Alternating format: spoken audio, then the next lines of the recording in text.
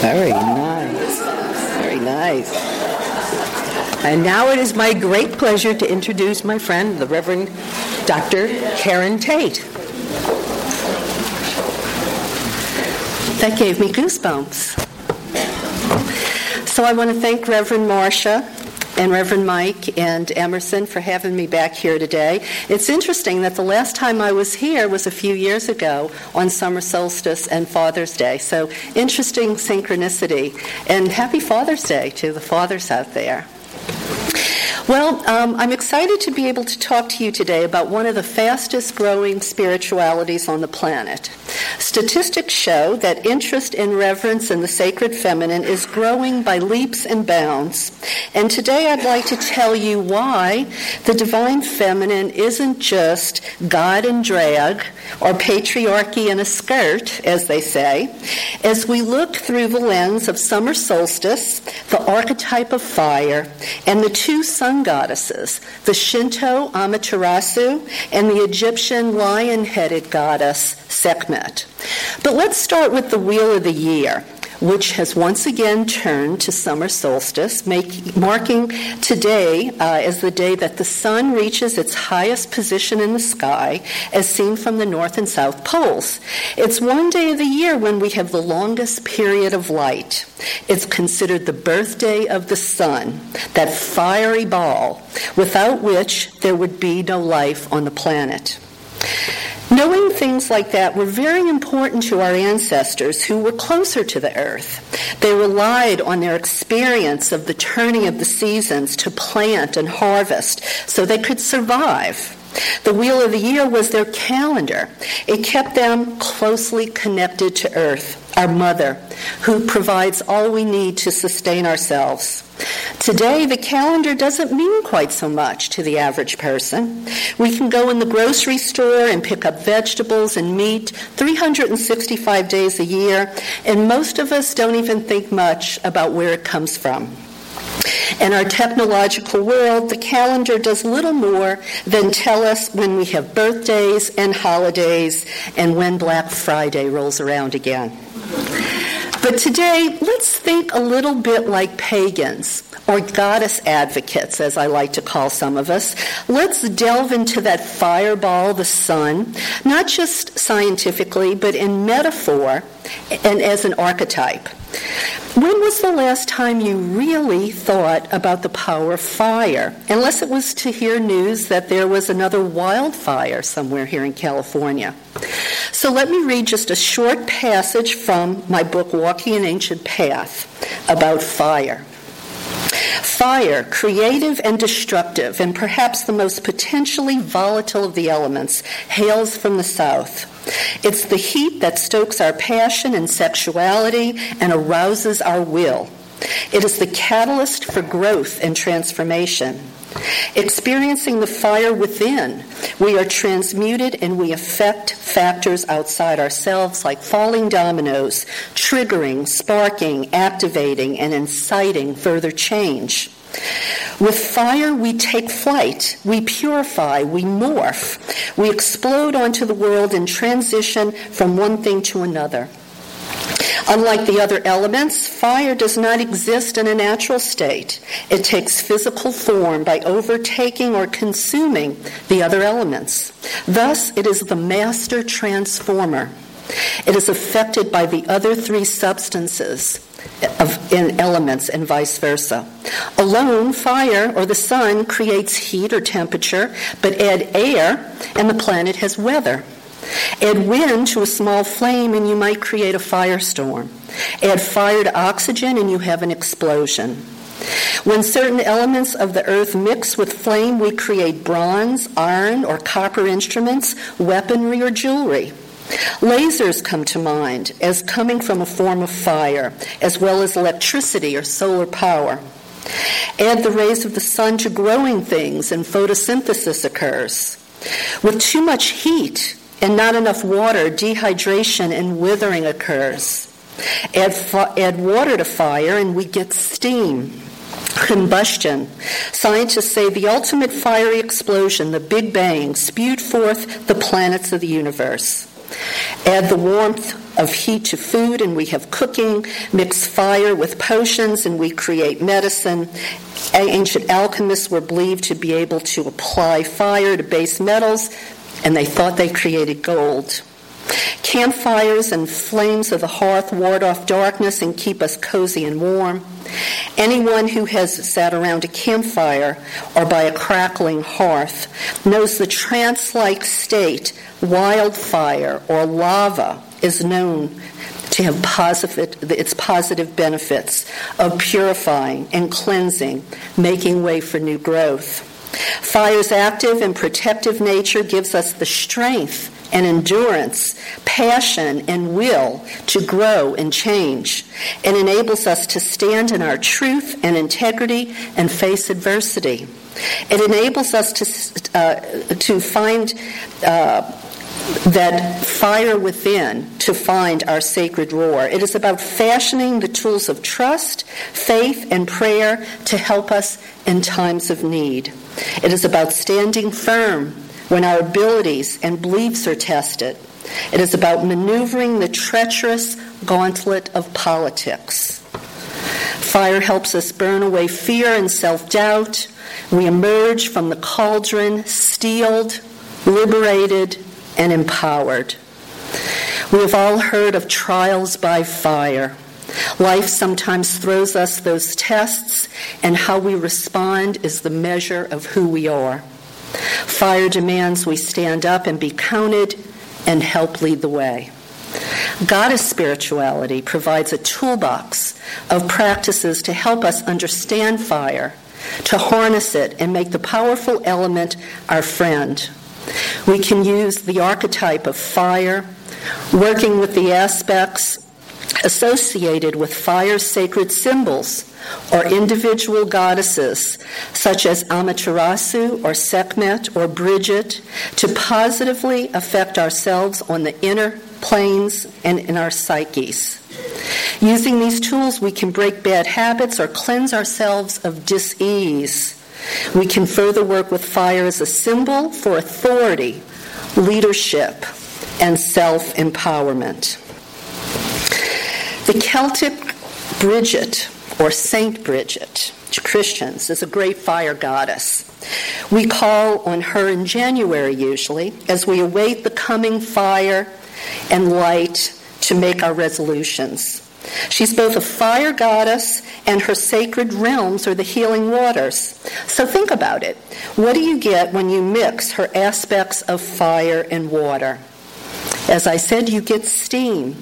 It's not a coincidence that steam propels your resolutions forward to fruition at the beginning of the year when we're all doing our resolutions. Bridget, she is the great motivator.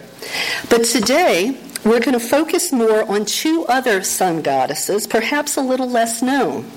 First, I'd like to tell you about the Shinto sun goddess, Amaterasu from Japan.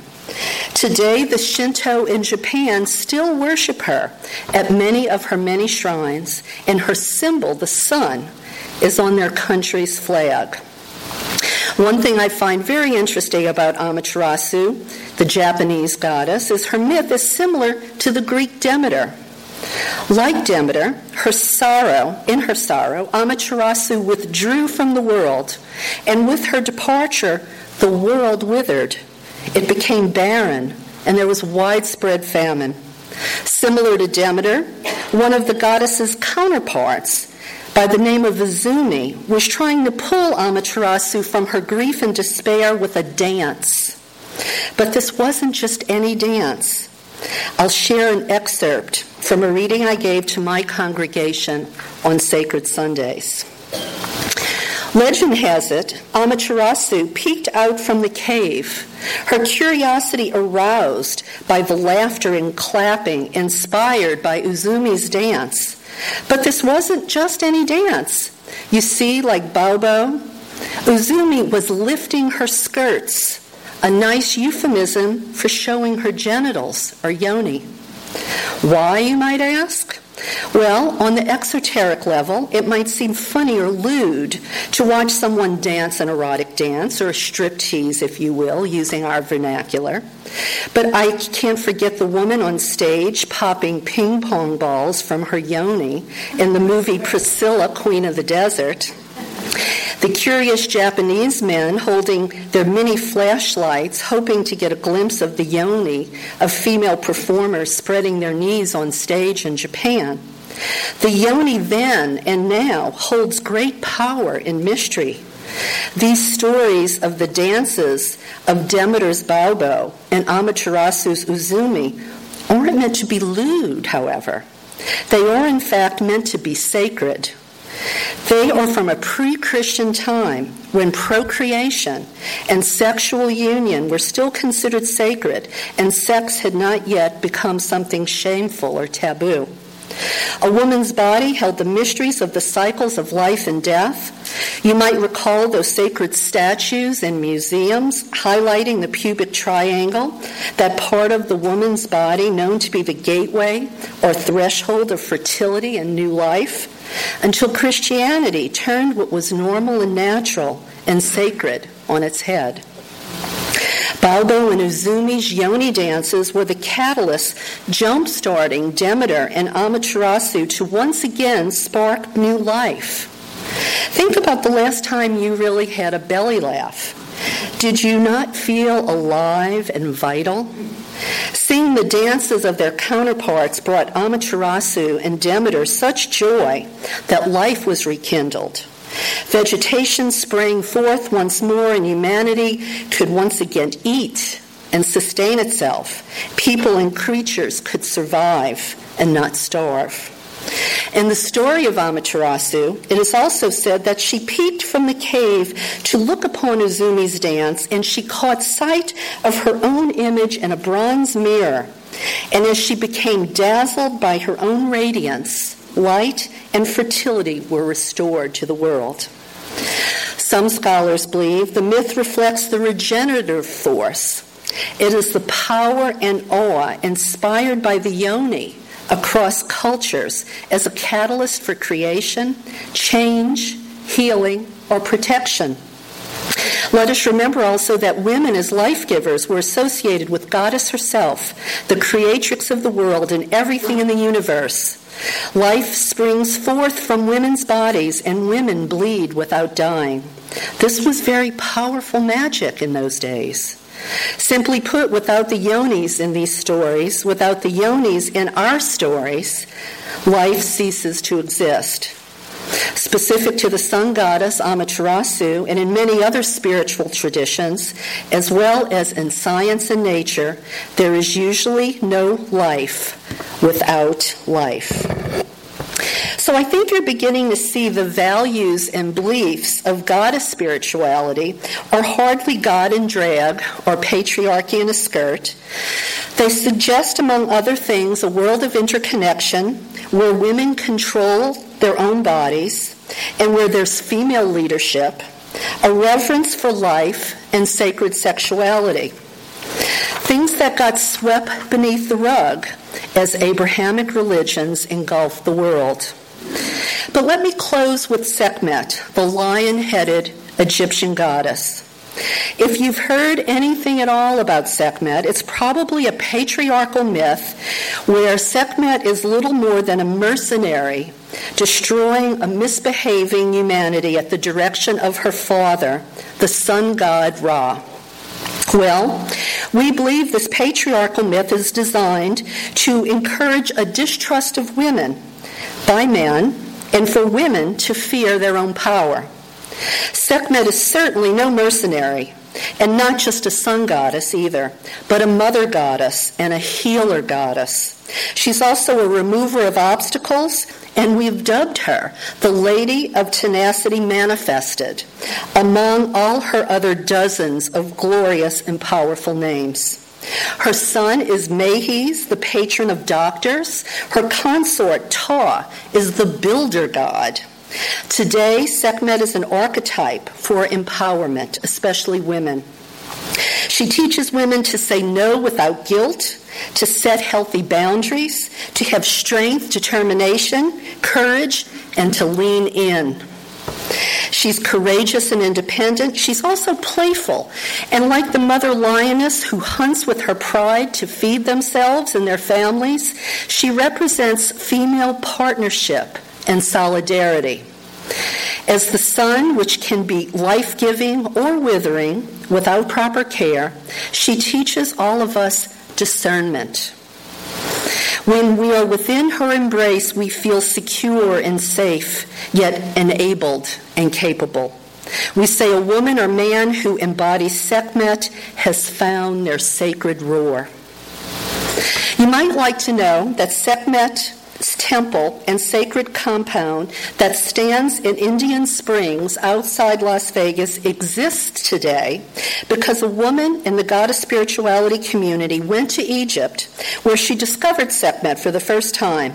And when she learned of her reputation as a healer and mother, she prayed to Sekhmet to become pregnant after many years of being unsuccessful. She promised Sekhmet if she became pregnant, she'd build her a temple. Well, you can probably guess the woman's prayers were heard and answered. Her name is Genevieve Vaughn. Yes, she's a real woman, and she became pregnant not once, but thrice, with 3 daughters. And Genevieve kept her promise to Sekhmet, so today women and men enjoy her wonderful, ecologically built temple and spiritual center, where they practice not capitalist economics, but a gift-giving economic model. And if you'd like to visit Sekhmet a bit closer to home, please check out the Goddess Temple of Orange County in Irvine, where there's a larger-than-life-size statue of Sekhmet on her 4-foot-tall pyramid throne in their sanctuary. The Goddess Temple, open to all genders, has been in Orange County for a decade now, alongside the new Goddess Museum of History and Culture. I think, again, you see goddess spirituality diverges from patriarchal religions. We see the need for no intermediary to access the divine. We don't see ourselves as lambs or sheep. Women need not fear female genital mutilation, being devalued and relegated to second class, have their time valued at 80 cents on the dollar, nor are they left with only the beloved, but rather passive and docile image of Mary as their only role model.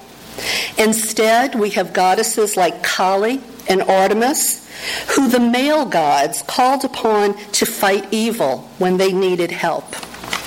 We have Isis, whose spirituality offered salvation to humankind long before Christianity co-opted that idea, leaving the scholar R.E. Witt, author of Isis in the Ancient World, to remark that Isis worship was so popular, Christianity had quite a job dethroning her in the hearts and minds across continents.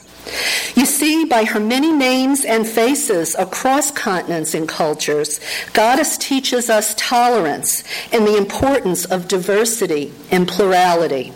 The great she, Goddess, is called she of 10,000 names, including Amaterasu and Sekhmet, just 2 of her many facets, who we salute today as we remember the relevance of having fire in our lives. And goddess advocates believe some of the qualities and ideals presented today offer a roadmap for a new normal, leading us to a more sustainable, just, equal, and peaceful society. So thank you for being here and listening. Thank you for inviting me to be with you. I'll be available later if you'd like to chat about anything we discussed. And there's also a Goddess Spirit Rising conference happening in Simi Valley in September. I'll be happy to tell you all about that. So thank you very much.